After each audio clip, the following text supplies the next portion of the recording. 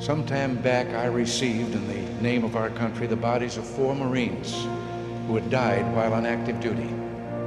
I said then that there is a special sadness that accompanies the death of a serviceman, for we're never quite good enough to them. Not really, we can't be, because what they gave us is beyond our powers to repay. And so when a serviceman dies, it's a tear in the fabric, a break in the whole, and all we can do is remember. It is, in a way, an odd thing to honor those who died in defense of our country, in defense of us, in wars far away. The imagination plays a trick. We see these soldiers in our mind as old and wise. We see them as something like the founding fathers, grave and gray-haired. But most of them were boys when they died, and they gave up 2 lives, the one they were living and the one they would have lived. When they died, they gave up their chance to be husbands and fathers and grandfathers. They gave up their chance to be revered old men. They gave up everything for our country, for us. We owe them a debt we can never repay. All we can do is remember them and what they did and why they had to be brave for us.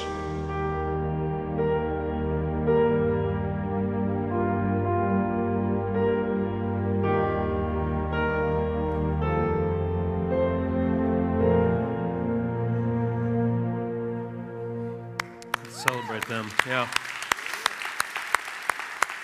Hey, it's great to be with you guys on the weekend that we pay honor to the memory of those who have served our country and have since passed on. And I hope for us tomorrow, as we're having fun and celebrating and enjoying the freedoms, that we're not just absorbing another day off, but we're actually thankful for the fact that our freedom was paid for, and many have paid that ultimate price. And so I'm so glad to have you guys with us this week. For those of you who are watching online, thanks for tuning in. I should let you know that I'm not our lead pastor, Doug. If you go to Orchard Church, I need to say that because we look so much alike. I know that you guys often confuse us. I'll be at King Soopers, and someone will say, "Hey, Pastor Doug," and they'll give me a hug, and I'm like, "No, I'm not that guy." That's the other one. If you're new with us, let me show you what I'm referring to. He and I look so much alike.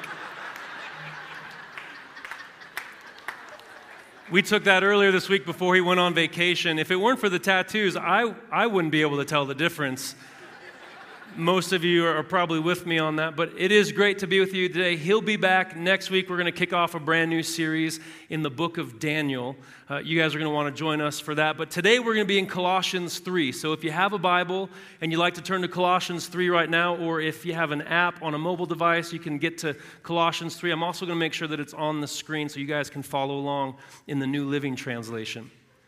A couple hundred years ago, there was a priest in a small European village. At the same time every day, he would hike this mountain to get to the temple where he'd perform certain rituals. He'd burn incense and light candles and pray prayers for the village below. And one day, as he makes his hike up the hill and he enters the temple, he notices that there's a stray cat lying on the floor. And so at first, he just completely ignores the cat, which the cat didn't care for. So the cat gets up, walks over to the priest, and uses the priest's leg to rub his face and body. If you have cats, you might know what I'm talking about, where they just kind of walk over and they hit you that way and then drive by the next way. And the priest is still able to completely block out the cat's existence until he notices the cat jump onto a ledge where the candles are lit. And so the priest glances over at the cat, and the cat makes eye contact and knocks a candle right off the ledge. So now the priest has to do something, right? So he goes over to the cat, he grabs it, he finds some rope, he ties the cat up to a post in the corner until he finishes his entire ceremony. Well, the next day, same time, he hikes up this mountain, gets into the temple, and again the cat is lying on the floor. Only this time, before he even begins, he ties up the cat before he starts his rituals. And he's able to get through the entire ceremony without interruption, without any distraction. Next day, same time, hikes up this mountain again into the temple, ties the cat up, does the rituals, it works. This happens day after day after day. This was a couple hundred years ago, so obviously the priest is dead. The cat has lost all 9 of its lives. And today in that small European village, there's a priest who at the same time every day, before he hikes up to the temple, he searches the village below. And he looks in every house and through every nook and cranny to find a stray cat. And when he finds a cat, he puts it in a bag. And he hikes up this mountain to get to the temple, where he then ties the cat up to a post in the corner and then performs the same rituals that they've always done. Sometimes we have traditions in life that are a bit ridiculous. There's no need to find a cat just to tie it up before you perform rituals. But at the same time, there's often traditions that are very important and even beneficial for us today. And every culture, every generation, every religion has its set of practices and routines, things that it does because it's simply always done them. And rarely does anyone ever question why.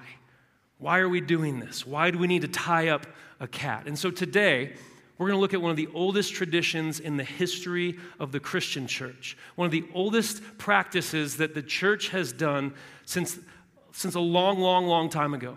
I want us to look at first Colossians 3:16. We're going to start there, and we're going to look through this entire chapter together. But in Colossians 3:16, it says, "Let the message about Christ in all its richness fill your lives. Teach and counsel each other with all the wisdom he gives." And here it is. Say it with me. "Sing psalms and hymns and spiritual songs to God with thankful hearts." Singing is something that the church has done for a long, long time. This was taken from a letter written in the 50s. That tells you how old it is. Not the 1950s. That would also be a very old tradition. But this was the 50s, as in 20 years after the death, burial, and resurrection of Jesus, the first century.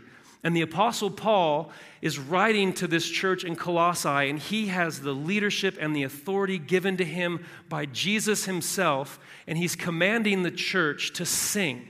It's a command. It's not a suggestion. He doesn't say, hey, if you are good at singing, or if you enjoy singing, or if you have songs that fit with the message for today, sing. It's a command. Sing. Psalms. That's the middle book that we have in our Bible. It was the book of the songs for the people of Israel. They had to memorize. Those are their songbook. Hymns. This is not like what we have here today. This is way before the printing press. You might think of this type of hymnal when you hear the word hymn. This clearly didn't exist yet, although there's some great songs in there throughout the history of the church. Hymns and spiritual songs would be songs of praise to God and songs of praise about God. And the Apostle Paul is saying that when the church gathers, they must sing praise to God.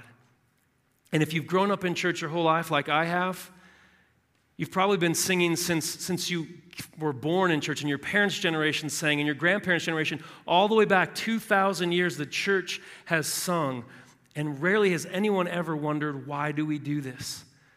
But if you're newer to church, and you can think back to that time that you first walked through a church door and music begins to play. Maybe it was a band like we have here. Maybe it was someone on piano or a pipe organ. And all of a sudden, the people around you just start singing. If you can think back to that moment, you're probably wondering, what in the world did I just get myself into? Because if we're honest, singing is weird. I am a singer. I'm a musician. But I'm telling you, singing is weird. Where else in culture do you see a group of adults sing together? Like, think about the last time you were in an elevator. Did the elevator doors close, and all of a sudden everyone breaks out into a song about the inventors? Has that ever happened to anyone? It's not happened to me yet. And you know why that hasn't happened? Because it would be weird, right? It would be weird for people to just start singing. If you don't believe me, next time you're in an elevator, just try it. Like Buddy the Elf. Have you seen the movie Elf? The doors close and just, I'm singing, I'm in an elevator and I'm singing. Just see what happens.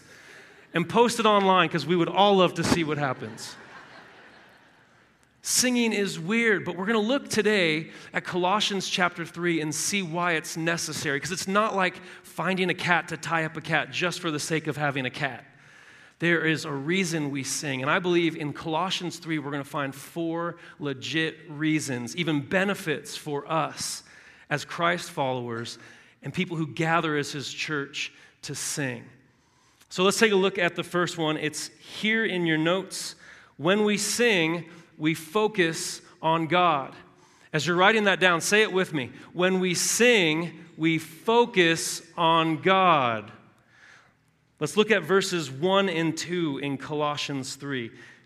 Paul says, "Since you have been raised to new life with Christ, set your sights on the realities of heaven where Christ sits in the place of honor at God's right hand. Think about the things of heaven, not the things of earth." Singing is a great way for us to think about the realities of heaven because we're singing about those realities, and it helps us to not think about the things of the earth. Oddly enough, this makes me think of my hometown. My wife and I are from Southern California. About 17 years ago, we started dating, and quite frequently our most common date would have been Disneyland. Anyone been to Disneyland? Not Disney World, the one with magic, Disneyland, the original. We'd go there quite often because, 1, we had passes, and 2, I was broke and cheap. And so 17 years later, I just don't have a pass anymore. That's the only thing that's changed. But we'd go to Disneyland. We loved Disneyland. We had kids. We'd take them to Disneyland quite regularly, a lot less often now that we live further away. But I've also studied so much about Disney, the organization and its values and how it treats its employees and how it treats its customers. And I've read its history and read somewhere that Walt, in 1955, he has this vision for Disneyland, a theme park where adults and children could go to forget the worries of today. That's why there's a Tomorrowland, and that's why there's a Fantasyland, because when you're in Disneyland, he doesn't want you thinking about the worries of today.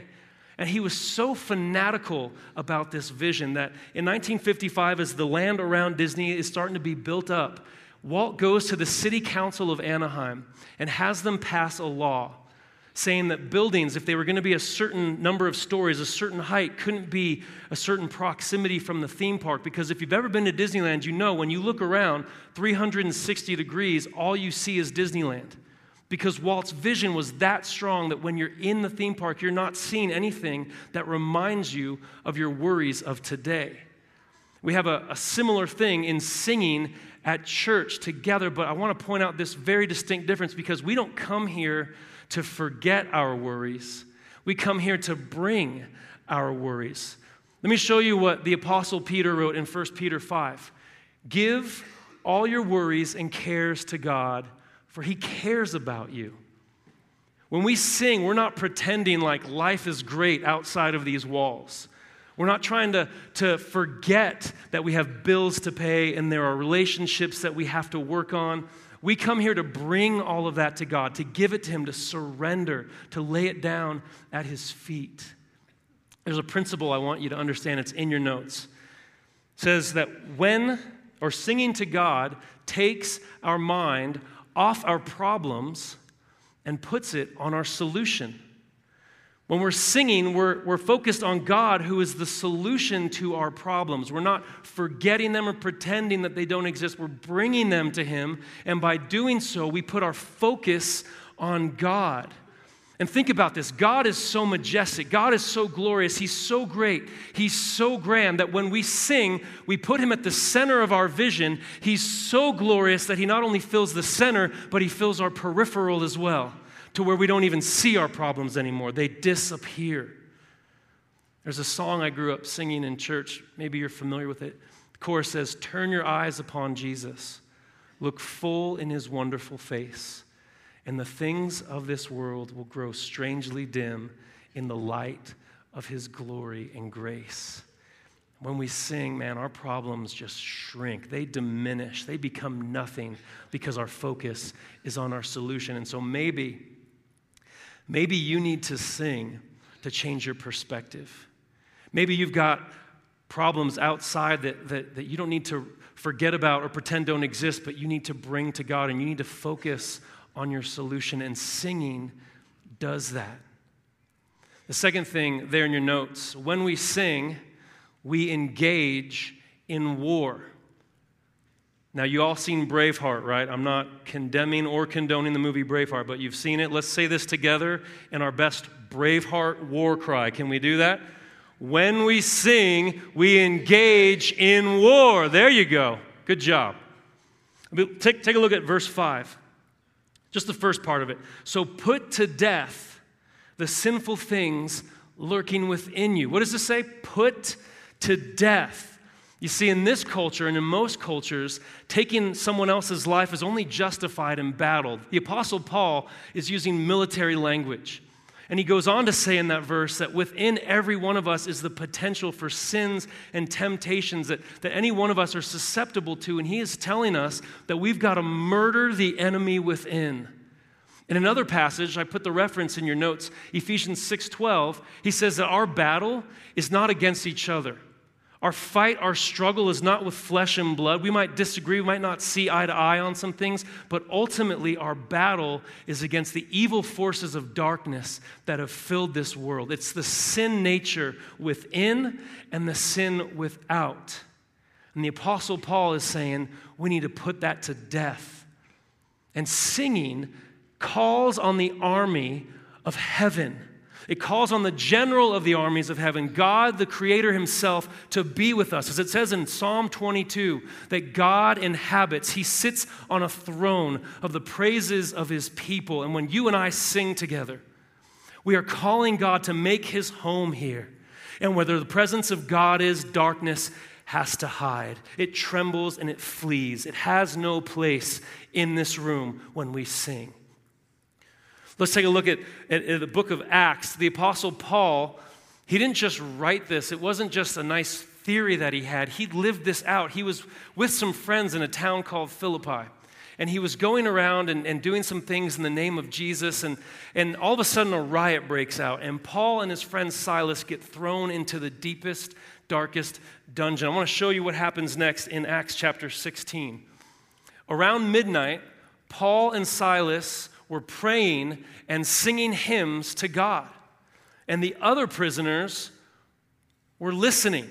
Apparently, Paul had a majestically awesome voice like Michael Bublé or something else angelic like that to where the other prisoners were mesmerized and listening. Suddenly, there was a massive earthquake and the prison was shaken to its foundations. All the doors, every single door in the prison immediately flew open. And the chains of every prisoner fell off. Paul got to live this out physically, literally. What we're talking about as a metaphor, as something abstract, he witnessed firsthand. He had chains and shackles on his ankles and his wrists. And he and Silas decide to engage in war, and they call on God and the armies of heaven to intervene, and everything changes. Shakes the foundation to where God sets them all free. Not just those engaged in the battle, but the prisoners of war who were witnesses to the battle. Sets them all free because our enemy, Satan himself, wants to keep us locked in chains, but God gives us freedom. And when we're singing together, Satan wants to have us filled with sorrow, but God brings us joy. Where Satan wants us to be in fear, God gives us peace. And so singing calls on God to take his throne in this place. And darkness trembles and hides. And so maybe you need to sing because there are battles in your life that you need to fight. Maybe it's from something within. Maybe it's something that the enemy is doing without. And when you come here today, you bring it to God and you call upon God and his army to intervene, to break in and to fight those battles for you because he is victorious. So we sing to engage in the war. Third thing in your notes, when we sing, we put down roots. As you're writing that, say that with me. When we sing, we put down roots. Take a look at the verse we started with. Colossians 3:16 says, "Let the message about Christ in all its richness fill your lives." You might have read another translation that said, "Let the word of God dwell within you." He's saying, let it take root, let it dig down deep within you. And then he goes on to say, sing psalms. The psalms were literally scripture. You and I today, we have songs that are inspired by Scripture. Lyrics are often a translation of Scripture or maybe a rephrasing to make it sound more poetic or rhyme. In fact, we sang a song earlier today, and if you're watching online and you missed that, I hope that you can join us next week when we continue to sing praise to God. But let me show you some lyrics from a song that we sang earlier. And I want you to pay attention to the highlights on these lyrics. This is the chorus of Strong in Us, which we sang. Our God is strong in us. His love has overcome. He is alive in us. He is the risen one. Say this part with me. The same power that raised him up is the power that lives in us. Our God is strong in us. Our God is strong in us. Now look at Ephesians chapter 1. And again, pay attention.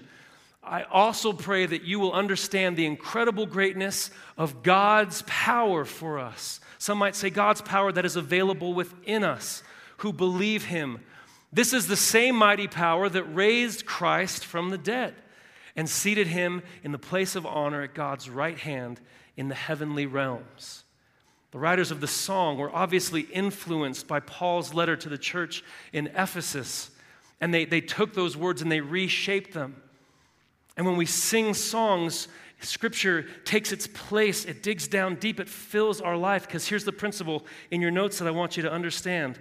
When we sing songs rooted in Scripture, Scripture is rooted in us. Already today, we have sung the Bible. You may not have noticed it. You may not have paid attention to the lyrics so much as the fact that they are inspired by God's Word. And when we sing those songs, they become a part of who we are. Maybe you wake up tomorrow morning and all of a sudden that melody is in your head and you start singing it again. Because here's the thing that God has always understood, Paul understood about 2,000 years ago. Science and psychology the past couple hundred years have been talking about, and that is this: melodies are memorable. Have you ever had a song stuck in your head that you just wish wasn't there? Anybody know what I'm talking about? We got the beauty of technology to where if that song's stuck in my head, I just go straight to my iTunes and I'm like, just play it just to get it out. I don't want it there anymore. But we can do that with the songs that we sing to continue to focus on them and to continue to focus on God's Word. Let me show you an example of this. This high piece of technology was brought to you by our OC Kids ministry. Some 2-year-old today is having a fit because I took the xylophone. It's because my kids have outgrown their toys. I didn't have one to show you. But I'm going to play for you guys a melody, and I guarantee you'll recognize this melody. Here we go.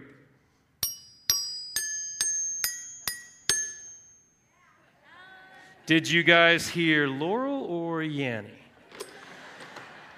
There are a couple of songs you might have heard, right? That was a song. It's a French melody written in the 1700s, partially composed by Mozart, which means you just heard me play Mozart, and I've never taken a lesson in my life. No, guys, come on. But that's the song that we teach our kids the alphabet with. You heard Twinkle, Twinkle, but it's also the alphabet song. When you sit your kids down at a young age to teach them the alphabet, you don't say, well, the alphabet begins with the letter A, and A is followed by B, which precedes C. No kid would remember that. So we took this melody that has existed for hundreds of years and we put those words to it. And to the point where I remember my youngest, when she was like 3, and she would sing the alphabet, she'd get the melody down, but LMNOP never came out like LMNOP. Can anyone relate? To the point where we're just like, what did she just say? Like, was she cussing? I don't even understand those words. But melodies are memorable, and when we sing melodies that have God's Word built into them and are inspired by God's Word, then those melodies stick with us. And so maybe you need to sing not just to focus on God in the moment, but maybe you need to take that moment with you. So it's not just about this one moment, one day a week, but you can relive God's Word throughout your life. And who knows from here what comes at you, but you can be equipped and empowered by God's Word that lives within you. The God that is alive in us, the power that raised Christ from the dead. Who knows when you're going to need to remember that scripture this week? And so we sing to focus, we sing to engage in war, but we also sing to remember Scripture. And the final thing in your notes, reason why we sing, is when we sing, we build up others. This one's going to be a bit different. Let's take a look at the second part of Colossians 3:16. It says, teach and counsel each other with all the wisdom he gives. Again, another translation that you might recognize said, teach and equip one another through psalms and hymns and spiritual songs. The Apostle Paul is saying is that it's the singing that teaches, it's the singing that encourages, it's the singing that can build us up. And God is inviting us to be a part of His plan to encourage others and to strengthen others. And we all come in this room today with different walks. We're at different steps in our journey. And there might be people around you who they're just beaten up today. Man, they don't necessarily believe all that we sung. They're doubting the character and the love of God, doubting His ability to come through. And our songs can strengthen them when they see our foundation, when they see our confidence. And it's not just the people on the stage, it's all of us. Notice Paul doesn't say, if you're gifted at singing, teach and counsel. He doesn't say if you have a microphone or have been trained to teach and counsel. It's for the whole church. Every single one of us is invited to teach and counsel and to build up those around us through the songs that we sing. And they may not always hear what you're saying. I mean, we play it loud so that you're not afraid to sing as loud as you want and off key as you want. But they can see it. They can see it in your eyes. They can see it in your expressions. They can see it in your posture. You have the ability to build up others. When I was 25, we moved to Arizona, where I became a worship pastor at a church there. And I didn't know it at the time, but God was about to radically change my perception of church and ministry. And we would go through some books together as a staff, and we would discuss some things. We're trying to figure out, who did we want to be as a church? This was still pretty new in the game for that church, and we were trying to establish, who are we? What do we want the weekend to be about? Who are we hoping to reach? And I remember going to Atlanta, and Atlanta is very different from Arizona if you've never been to either. Arizona is always one way, and Atlanta was cold and rainy. And so the thing I remember the most was, this is cold and rainy, what is this? But we would go and hear a guy named Andy Stanley. And Andy Stanley is the pastor of one of the largest churches in America, but he's also one of the most gifted communicators, brilliant mind. And Andy would talk about his vision for his church called North Point Community Church in Atlanta, Georgia. And his desire was that they would be a church that unchurched people would love to attend. He wanted that their environments to be so appealing that even if they didn't agree with them or believe what he was teaching, that they'd still want to be there, that there's something about that place that they wanted to be a part of. And I remember as a staff, as we're talking through all these things and reading these books, God led me through the Psalms. And there was a psalm that just stopped me in my track and changed everything about my ministry, so much so that I had it tattooed right here on my arm. Because every time I play the guitar and sing or just play the guitar, I want people to see these verses from Psalm 40. And in fact, I gave you verse 3. Don't worry, it's in English. In your notes, you can look at verse 3 with me in your notes. He has given me a new song to sing, a hymn of praise to our God. Many will see what he has done and be amazed. They will put their trust in the Lord. What jumped out to me as I was reading this scripture is that God wants to use me. God wants to use you as singers and worshipers to not only help other Christians and Christ followers worship God, but we have an opportunity to show people who don't know Jesus who Jesus is. I don't know if you heard that, Orchard Church, but what God is inviting you and I to do is through our singing, we can help people find and follow Jesus. And so God really laid it on my heart that this is the direction to go in ministry. And he gave me this thought, and I'm giving it here to you in your notes. It was very personal for me at the moment, so I hope you personalize this as well. In your notes, how I sing reflects my view of God. My view of God affects how I sing. Let me unpack that for you because it's pretty weighted. In other words, when people see me sing, they are seeing what I truly believe about God. Am I just paying him lip service because there's some lyrics on a screen? Or do I really sing with conviction and confidence that the words I am singing are true? That what I'm singing I truly believe in, that God is worthy and he can be praised for all that he is and all that he has done. I want you to think of it this way. Imagine someone in this room, their only impression of God, all they know about God is based on how you just sang. Everything they know to be true about God is based on how you or I just sang and worshiped God. Would they be amazed at what he's done in your life? Would they be able to put their trust in him based on your response to who he is? Because how we sing reflects that, and how we view him is going to affect how we sing. Let's finish the verse that we started with, the verse that we've been looking at all morning, Colossians 3:16. The very last sentence says, sing psalms and hymns and spiritual songs to God with what? Thankful hearts. Is your heart full of thanks? Is it full of gratitude to where it would overflow? Do you realize all that God has done for you? Do you realize all that God is? Because in my belief, even if God from this day forward never answers a single prayer for the rest of my life, he has already done enough by sending Christ to die in my place that my heart will still be full of thanks and he will still be worthy of my praise, even if nothing else should go my way for the rest of my days. Do you believe that today? Because how we view God is going to affect how we sing in these moments. And we're going to do that.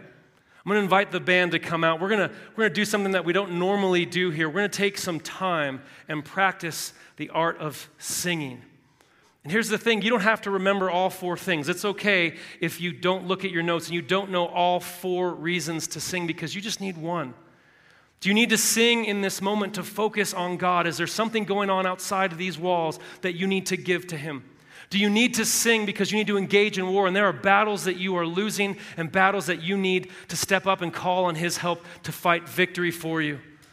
Or maybe you need to just put down some roots. Do you need God's word to dwell in you so that when you leave here today, it goes with you, this moment lasts? Or do you need to help build up others around you? Maybe it's someone you came with and you know that they're not in a place that you want them to be and you can sing and show them who God is in this moment. There's one place in culture, I said earlier, there's not many that we sing and it's socially acceptable. I don't know if anything came to your mind, but I think of birthday parties. You've all been to birthday parties, right?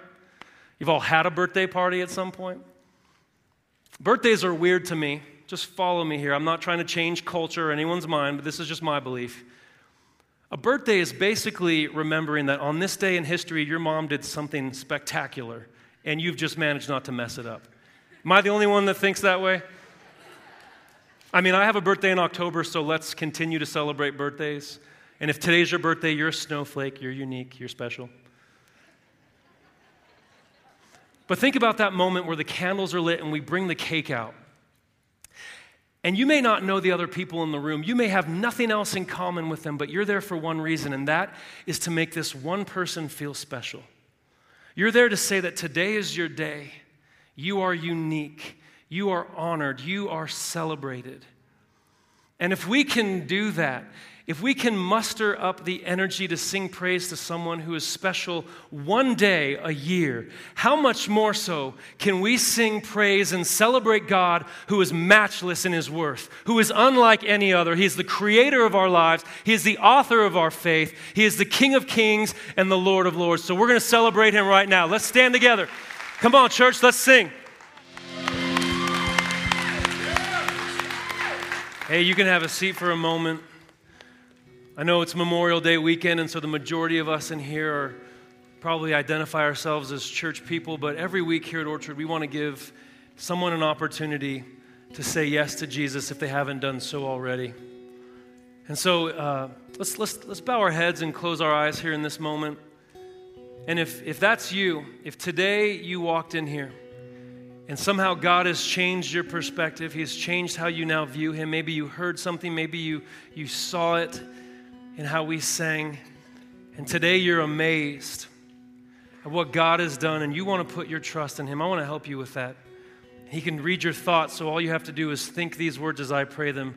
Pray this in your heart and in your head. Say, Lord, I believe that you died for my sins. I believe you were raised to life to set me free, to give me new life. And today, Jesus, I say yes to following you. I say yes to trusting in you. And with eyes closed and heads still bowed, if you just prayed that prayer, I want to pray for you because you're about to start a journey that I want to be able to pray for. And so with no one else looking, if you wouldn't mind just slipping up your hand so I can pray for you in this moment. If you just said yes to Jesus and just prayed that prayer. Yes, I see you here. It's in the back as well. Let's pray. God, we thank you for those who are trusting you today, those who see you, those who know what you've done. We thank you for your son, Jesus. Not only that he died for us, but that he gave us his Spirit to walk with us. So help them as they trust in you and they say yes to finding you here in this moment, that God, that they would follow you after they leave here today. It's in your name we pray. Amen. Hey, if you just prayed that prayer, we want to put this book in your hands because we know that your next steps are super urgent and super important. And so before you leave here today, right across the lobby is a yes booth. We'd love for you to pick this up, to take your next steps. We made this just for you for today. Orchard Church, before we continue, can we celebrate those who said yes to Jesus today and thank God for them? Yeah.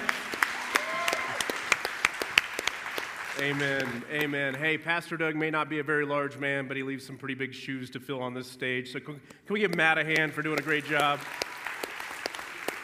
Great message, Matt. Thank you all for coming out this weekend here on Memorial Day weekend. Let me be the first to invite you back next weekend as Pastor Doug returns to the stage and we kick off a new series called Taking a Stand. So please come back for that. We'll also be honoring some of our law enforcement community. So if you have friends or relatives or neighbors or family who are law enforcement officers, invite them to come because we'd love to honor them, pray for them, and give them a free gift next Sunday, June 3rd, here at Orchard Church. That's next weekend. We know that every weekend is somebody's very first weekend here at Orchard Church. So if that's you, if you made the courageous decision to come through the doors for the very first time, we're so glad you're here. Can we welcome our first-time guest, Orchard? Thanks for joining us today. I hope we've been good hosts. I hope you have felt welcome your whole time here. We want to continue to be good hosts even after you leave the building today. So that connection card in your newsletter, hopefully you filled that out. If you'll drop that in the offering bucket, we'll send you a free gift in the mail just as a thank you for worshiping with us today, first-time guests. But for now, let's all stand as we have one more chance to sing some praise to our God as we close the service. So stand with me as we do that. If you said yes to Jesus today, now is that perfect time to slip out to the lobby, get that book that Matt talked about. God bless. Thank you, everybody.